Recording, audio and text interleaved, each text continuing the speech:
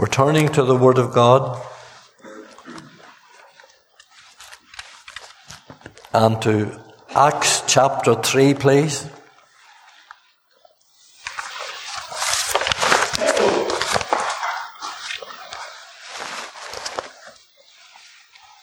The 3rd chapter of Acts and verse 1.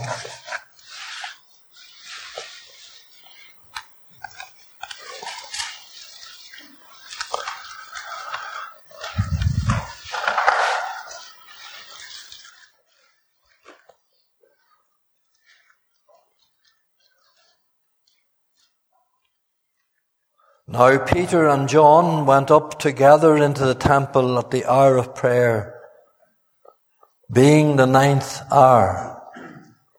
Now last Lord's Day morning I said that whenever the Holy Spirit comes, He unites opposites and brings barriers down.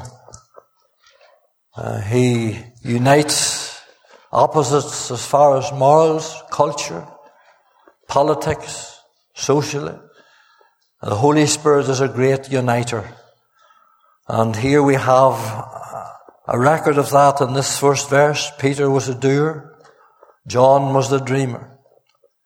Peter was impatient. He was bold. He was energetic. He was fiery. And John was timid and loving, discerning and trustful.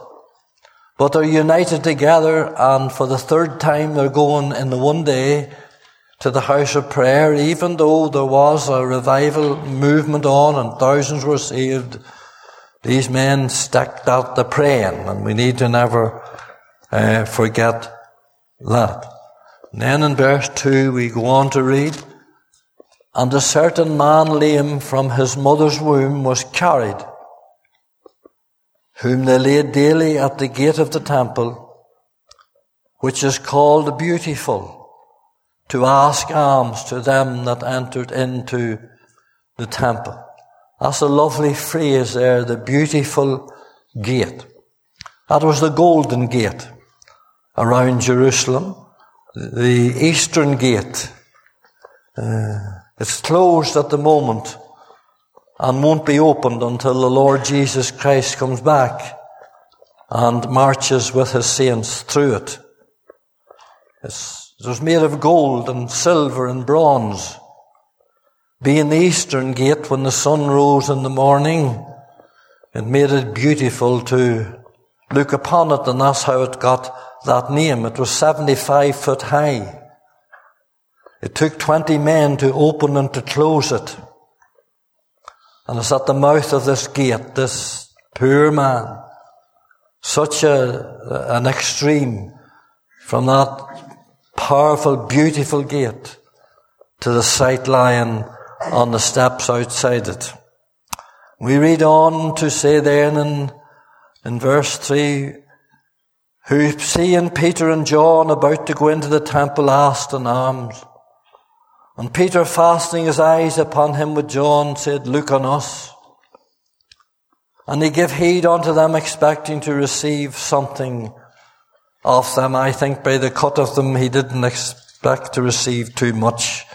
Where it says there's something of them.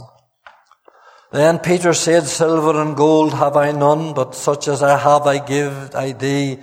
In the name of Jesus Christ of Nazareth, rise up and walk." And he took him by the right hand and lifted him up, and immediately his feet and ankle bones received strength. The problem was with the ankle bones. "And he, leaping up, stood and walked and entered with them into the temple, walking, leaping, praising God. And all the people saw him walking and praising God." They all knew him, of course. He had been there for 40 years. They'd passed him day after day after day, and he knew many of them as well. And all the people saw him walking and praising God, verse 10, "and they knew that it was he which sat for alms at the beautiful gate of the temple. And they were filled with wonder and amazement at that which happened unto them," unto him. "And as the lame man which was healed held Peter and John," and that's lovely, I love this wee phrase, He held Peter and John. You know, some of the modernist skeptics I was reading said that they held on to Peter and John because he was unsteady on his feet, that he hadn't got fully healed. Well, just glance at verse 16 there. Miss that and look at verse 16. And his name, through faith in his name, hath made this man strong, whom you now see. Yea, the faith which is by him hath given him perfect soundness. The Lord knows more than them boys, and he knows how to heal. And when the Lord does a work, he does it well. He was holding on to them because he didn't want to let them go. He went into the temple because he wanted to get to the prayer meeting. I tell you, there was a change suddenly in this man's life. Look at what it says. It's wonderful what it says there. On verse 11, and the lame man which was healed held Peter and John. And all the people ran together unto them into the porch that is called Solomon's, greatly wondering. Was it any wonder they wondered? And I tell you, if you saw someone 40 years sitting at that gate, someone was sitting at that gate every day for 31 years, we come in and he started to jump up and walked in here, I'll tell you this, we would wonder. And we would wonder. What a mighty miracle of God. The first miracle of the early church that we read about. Now, there were signs and wonders. We don't know what they were, but this is the first miracle. And this is not here for fun. It's here to minister to us, and I trust that it does do that this morning. May God bless to us the reading of His Word. Many years ago now, Pat and I were crossing Barrack Street in Armagh one Sunday morning on our way to the Baptist church service, when we came across a man with a black beard and an old ragged clothes on him. And he was anything but clean, and he was gathering cigarette butts off the street and from the bins. I knew the man. He was an ex-colleague of mine. He was a sergeant on the RUC. Very bright, very intellectual, 6'2" in height. But something happened. And something happened in that man's life that drew him down into the very gutter of the streets, begging on a Sunday morning. One foolish action, and I say to you young men and women, and all of us this morning, take heed, because just one action, one foolish action, and your life is destroyed forever. And while God will forgive you, men may never. Sometime later I arrived at a church to preach the gospel on a Sunday morning. And just outside the gates of that church there was another man. He was lying in his vomit and wallowing in it on a Sunday morning at 10:30. Both of these men were within yards of the church. And both of these men were in the yards of hell. And to make things worse, some of the people were flocking past with their Bible, with their hats, with their suits and with their ties to the prayer meeting, to the morning meeting and to the table. And as Solomon says, there's nothing new under the sun. The first church which was established here in Acts 2 and birthed at Pentecost had the very same problem. Peter and John saw what we saw that Sunday morning. At the gate of the temple here was a pulverized, weak, beggarly man with no strength, no ability, no power to do anything, only cry out and beg for alms. Nor could the multitude that went in and out, and mind you, there were scores of them going in and out, and there were scores of beggars there.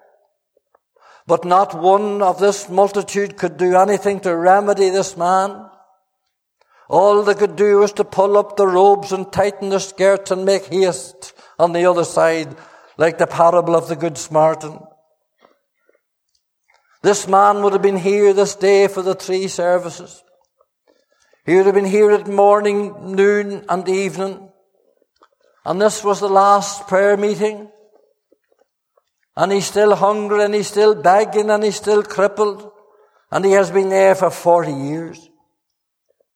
What a boring, monotonous humdrum of a life.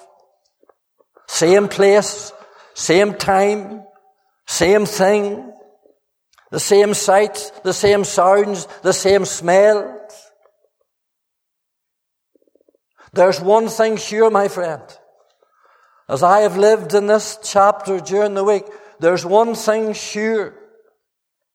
That all the sacrifices of the bulls and of the goats and of the heifers and the lambs over 40 years could do nothing for him. The prayer sessions 3 times a day were doing nothing for him.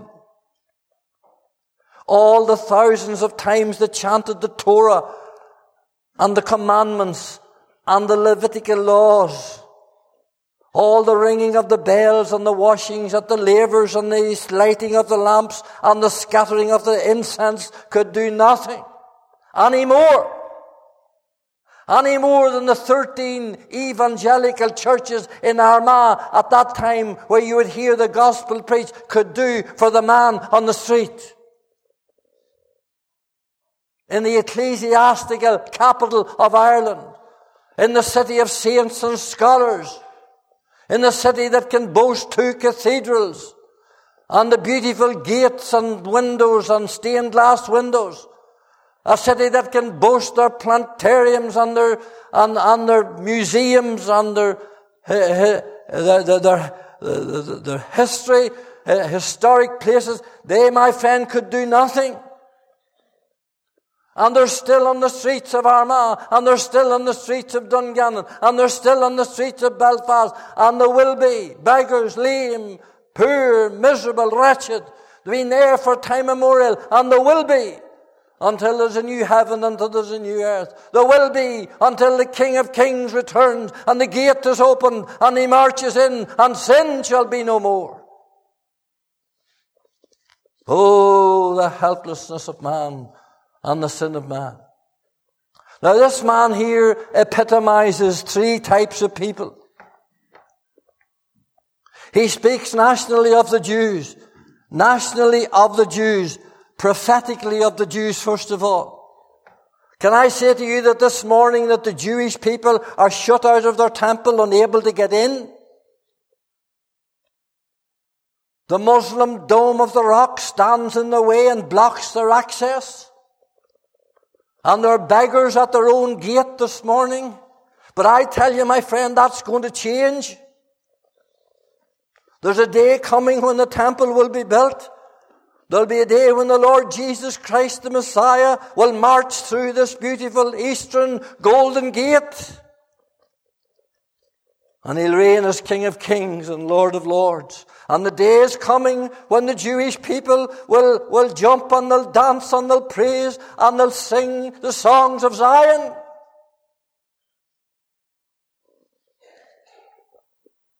And the veil shall be lifted off them, and they shall see him and know him. But not only is it prophetically to the Jews, it's historical. This man was 40 years.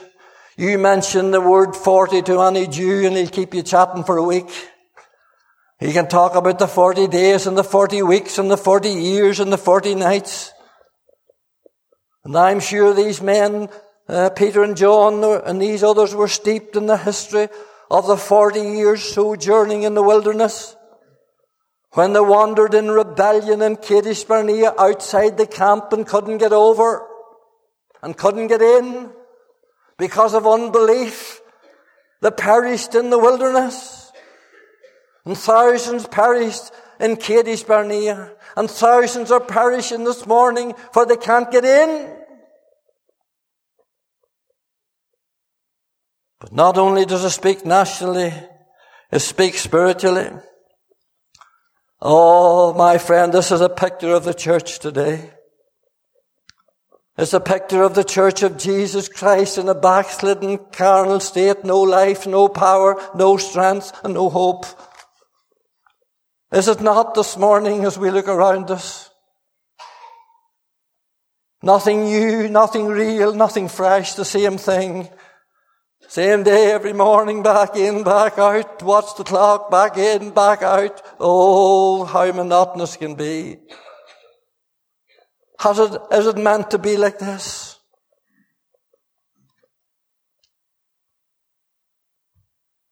Crippled. Some of God's people are crippled in prayer, they're crippled in praise, and they're crippled in power.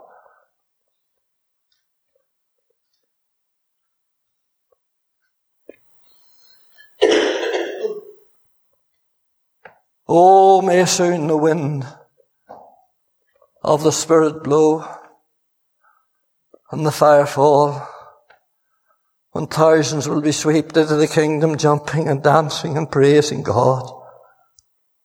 Liberated. Oh, how we need liberated. How we need the shackles. And I'm talking to the Christians, how we need the shackles and the chains off, that we can open our mouth and praise.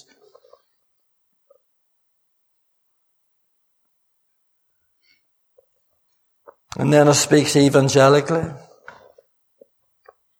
What a picture of the poor lost sinner at the gate of the church, is lame and without strength and no hope. Paul says, when we were yet without strength, Christ died for the ungodly. And this man is without strength. He can't walk. He can't jump. He can't shout. He's dependent on others all the time. He's been carried there, carried back. Now Peter and John are going up into the temple at the hour of prayer, and this is whom they come across. In other times they must have passed them. And I tell you, scores passed them. But Peter and John are now following the Great Commission.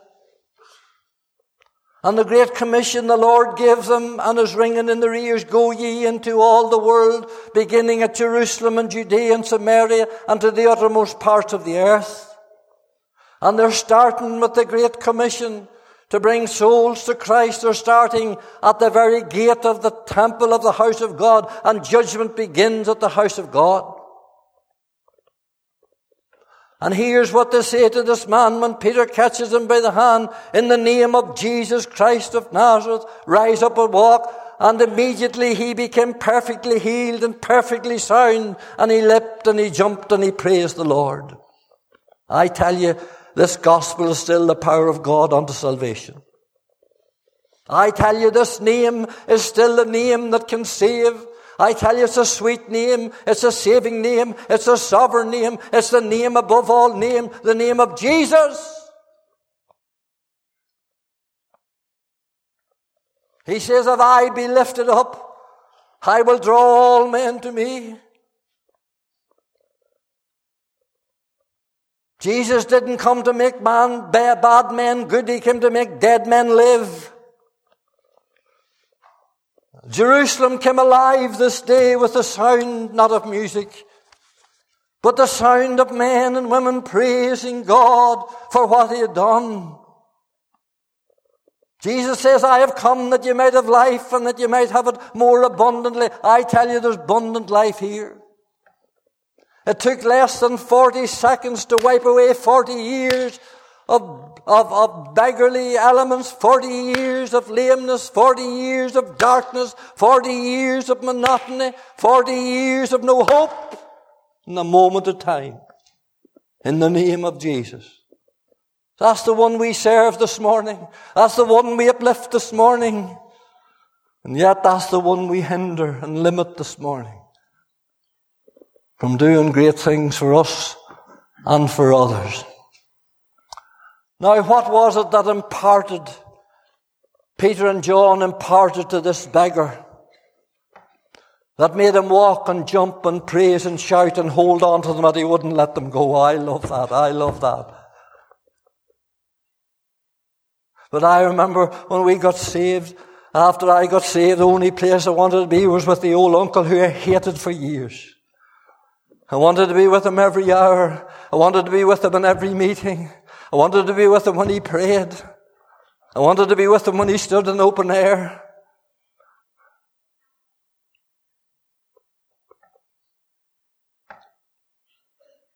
I can tell you that this beggar, 40 years.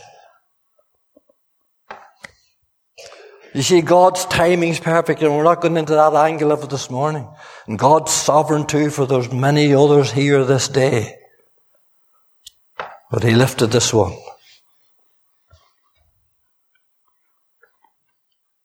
I tell you 40 years, but it was worth waiting for 40 years, because if you read on down, there were 2,000 souls saved as a result of this. That's 5,000. They're doing well. See, God's timing is perfect. What was it that put strength and power into this beggar that he shouted and danced his way into church? What was it that won 3,000, 2,000 souls? What was it that brought the venom of the Jewish Sanhedrin against them and beat them and put them into prison? My friend, the answer is this morning, and this is the crux of my message. The answer is, and you needn't turn to this morning, for you know it well. It was even quoted on Thursday night. The answer is in Galatians chapter 5. The fruit of the Holy Spirit. You get into Galatians chapter 5 and look down the fruit, not the fruits now, the fruit of the Holy Spirit. And ask yourself, as I had asked myself time and time during the week and fell far short on many of them. Let me tell you, do you fall far short on any of them? But I tell you that a man filled with the Holy Ghost, this is the fruit of the Spirit. Number 1, love. Number 2, joy. Number 3, peace. Number 4, long-suffering. Number 5, gentleness. Goodness, faith, meekness, temperance. I tell you, that's the mark of a man or woman who is Spirit-filled. Now, there's 3 of them in particular. Indeed, all of them we can examine here on these men in this act of healing this man. But there's 3 of them in particular. Love, joy, and faith. Peter and John were filled with the Holy Ghost. They were filled with love. They were filled with joy. And they were filled with faith. And because they were filled with love and filled with joy and filled with faith, that brimmed out over them. You see, the tongues of fire at Pentecost was laid upon their head, but it has gone from their head to the heart. The heart is now on fire. The heart is ignited. Is your heart and mine ignited this morning for the love of the lost? Be honest now this morning. Have we love for the perishing sinners around us? Have we that love that would go and knock their door on a Sunday evening and say, will you come with me to the meeting tonight? Have we that love?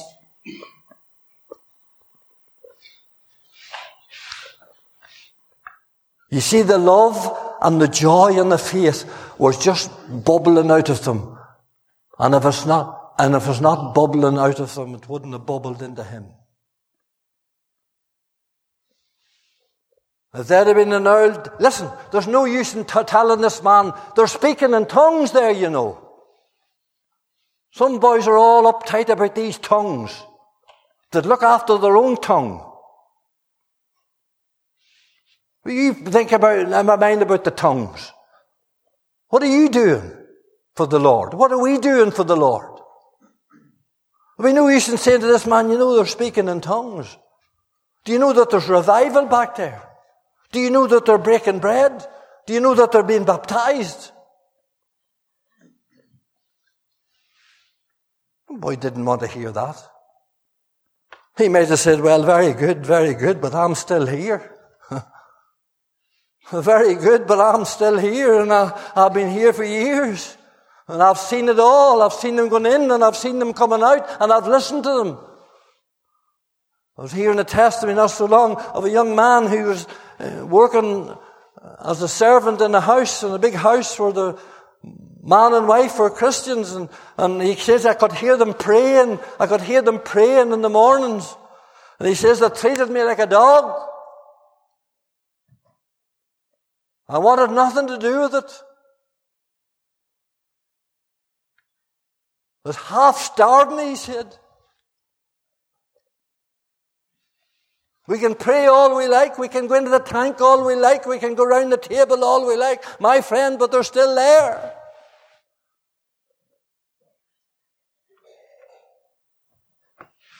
Still there. Peter and John was filled with the love that you heard about on Thursday night, agape love. They were filled with the love of the Lord. They were filled with the compassion of the Lord. He could see it in their eyes. He could feel it in his hand. He could hear it in his speech. This man knew there was something different about these men. Others wouldn't stop with them. The fruit is flowing, you see. The Lord Jesus, when he saw the multitude, he had compassion on them. And he saw the rich young ruler and couldn't do anything for him because he wouldn't let him. It says, behold how he loved him. We can put a track into a man's hand and we can plunge it through his letterbox all we like. We can nail them on all the trees and telegraph poles on the country, and we can roar them out in the open air. But if it's not done from a heart of love, it's only mechanical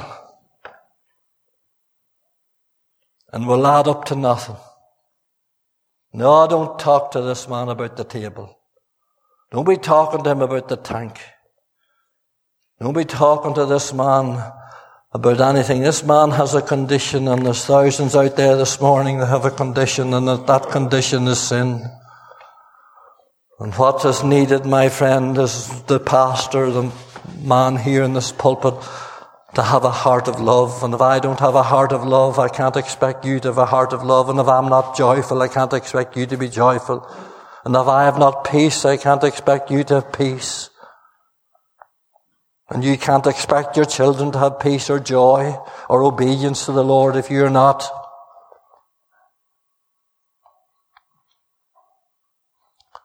Paul says, though I speak with the tongue of men and of angels and have not love. He says, I'm as a sounding brass and a tinkling cymbal. He says, though I have the gift of prophecy, mysteries, knowledge, and faith, and have not love. Though I bestow all my goods to the poor and give my body to be burnt and have not love, it profiteth me nothing. That's what Peter and John had. That was the secret, and is the secret of a Spirit-filled life. And others passed by hadn't it. These men were with the Lord for 3.5 years, or 3 years. And in John 15, he looked into their eyes and he says, as the Father hath loved me, even so love I you. And then he said this, continue ye in my love. And that's what the Acts of the Apostles is a continuation of what Jesus began to do and to teach. It's a continuation where the Holy Spirit took over after he left. The Holy Spirit pointed men and women to Jesus. That was his job. And it's the Holy Spirit taking over, and the Holy Spirit is indwelling these men, and these men are like Jesus, because it says on over that they took knowledge that they had been to Jesus. Oh, what a statement. They took knowledge these men have been with the Lord. Can anybody say that about me this morning? Can I say it about you this morning? Can you say it about yourself this morning? How did you spend last night?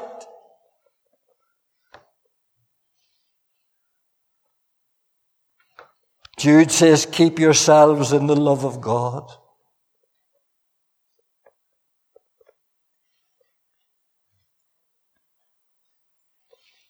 Peter and John only possessed this love after this faith. this joy, this peace, this meekness after they were filled with the Holy Spirit.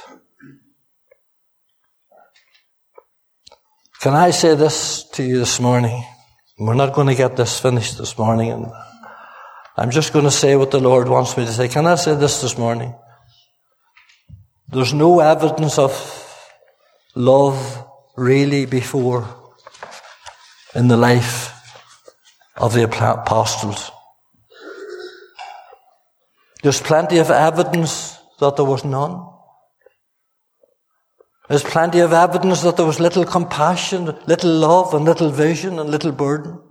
And all you have to do to prove that this morning, if you listen to what I say now, and you go home today and read Mark 9 and Luke 9,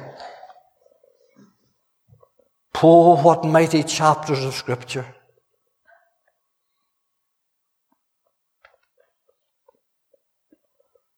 The Mount of Transfiguration,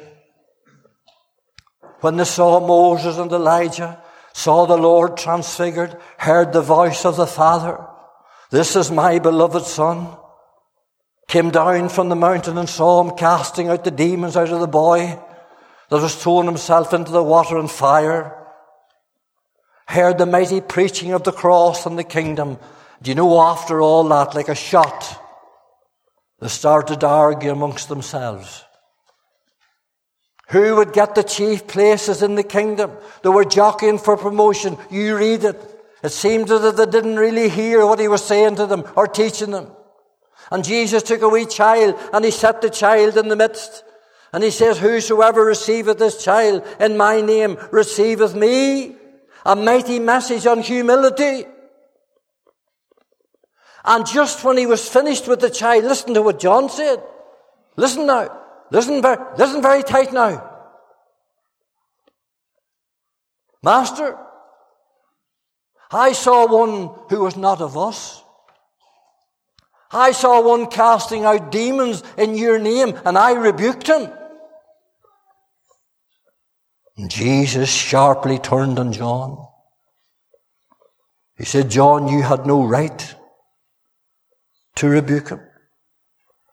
You had no right to forbid him if he's doing it in my name. For he that is not against us is with us, and whosoever giveth a cup of cold water in my name, he will be blessed." Now, friends, listen this morning. And I know I'm not only addressing you this morning. And God has exercised my heart over this. What a lesson we need to learn in Northern Ireland. Because there are some churches and there are some assemblies and some denominations, and they think that they have the whole truth. And because they're not with us or part of us, they're not even saved. They're astray, they're apostate. And we think sometimes if they don't break bread, or they don't baptize like we baptize, and if they don't wear hats and skirts, we're quick to censor them. Or if they don't meet the Lord's table every Sunday morning, we're quick to censor them. I remember as a young Christian getting an awful jag and it went into my soul when I was bubbling over, telling a colleague of mine in the job that I worked with, telling him one day how the Lord saved me and how he drew Pat and me together and how he brought us down to Bundoran. And I'll tell you, I was telling him how God delivered me from all the past. And I was so excited about telling him, and into Bundoran, into that meeting. And the man preached. Do you know what he said to me? Do you know what he said to me? Had the man a collar on him? And then he shook his head. Aye, friend. God help us. I didn't carry 20 collars on. I tell you, we have done a lot of damage. And I say to you this morning, as Jesus says to Mary when she broke, says to the one drowned Mary when she broke the alabaster box, let her alone. Let her alone.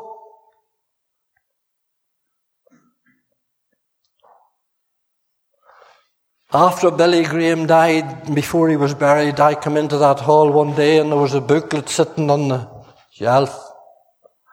And can I say, if you put any stuff on that table, you ask permission to do it if you think that there's anything controversial about it. And the man wasn't even buried. And someone set a book there blasting him for his apostasy and his work with Rome and all the rest. And it may all be true. But touch not the Lord's anointed. Because Billy Graham saw more souls saved, probably than Billy Sunday and Moody and all put together.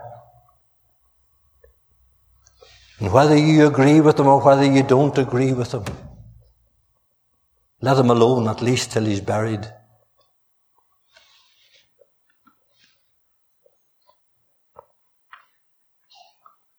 And God help us. R.T. Kendall said, I used to criticize Billy Graham, but I came that I was knocking into too many of his converts and I had to stop. Just because they're not of us. Because whoever the us are, I'll tell you this, there's nothing much happening. And whoever the us are, revival didn't happen through us. It happened through the Presbyterians who believed some of none of those things.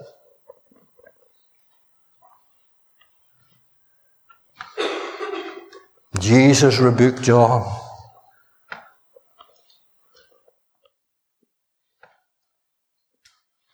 Now here these men, they're jockeying for position. They're criticizing and rebuking others.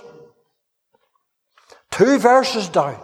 These are mighty chapters. 2 verses down. Listen again. James and John went on to the Samaritans and the Samaritans refused them. They chased them.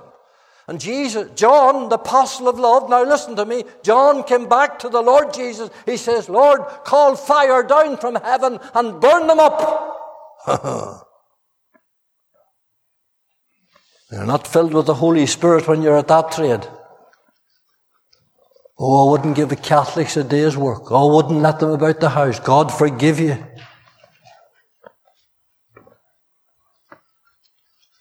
And any wonder we're in the state we're in. My friend, if we have in a heart of love,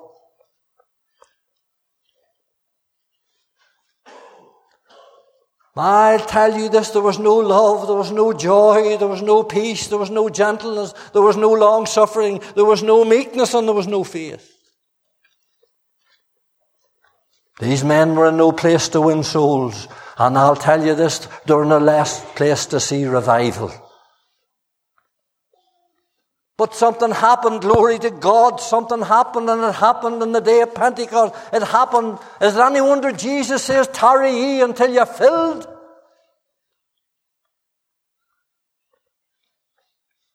Tarry ye until you're filled with the Holy Ghost. Is it any wonder? He said that to them. Because these men now have love, they have joy, they have peace. Tell me who had peace this morning. And lastly, and I'm finished now, that faith.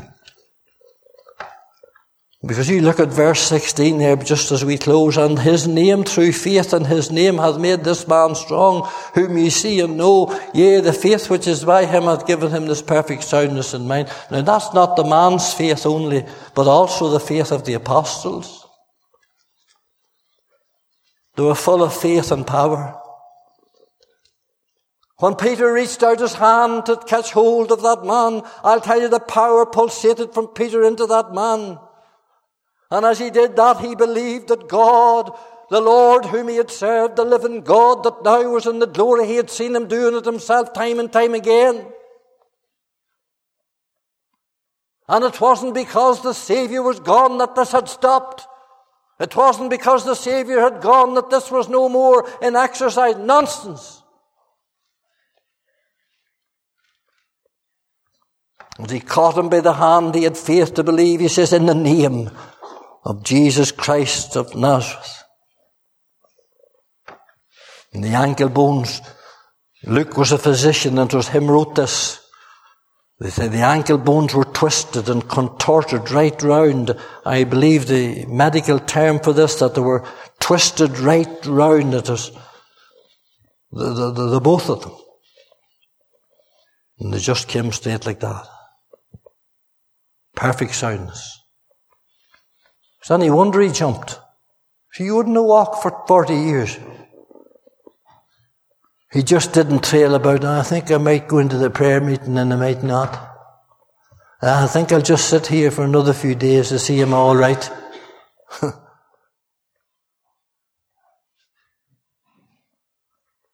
No. 40 years. The power came into the legs. The power of God. My friend, believe for this meeting tonight. Believe there'll be unsaved in here tonight. Believe in the power of God. In the name. They knew the 40 years through the wilderness. They knew that he brought them out 40 years and their feet never swole. Imagine 40 years in the heat and their feet never swole. All these men knew about feet and swollen feet and sore feet, and this man knew more about feet than anybody, for that's all he could see as he lay there day after day, men's feet.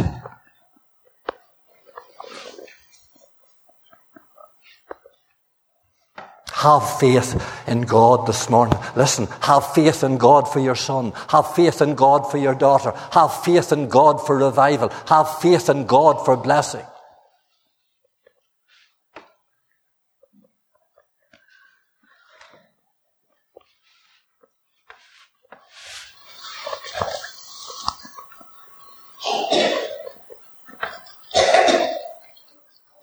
And there'll be a song soon. I believe there's going to be a song soon in this house.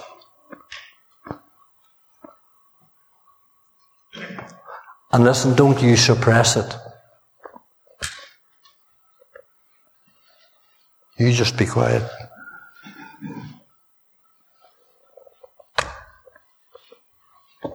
Because things change, you know, very quickly.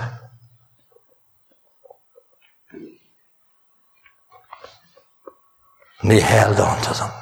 And he wouldn't let them go. And he went into the temple. There's more said about this man in Acts nearly than any other man. Because this was the turning point. This was when the powers of hell came down. When they saw life, life, life. Maybe that's why the devil attacks us so much at this corner. He's afraid. And let him be afraid.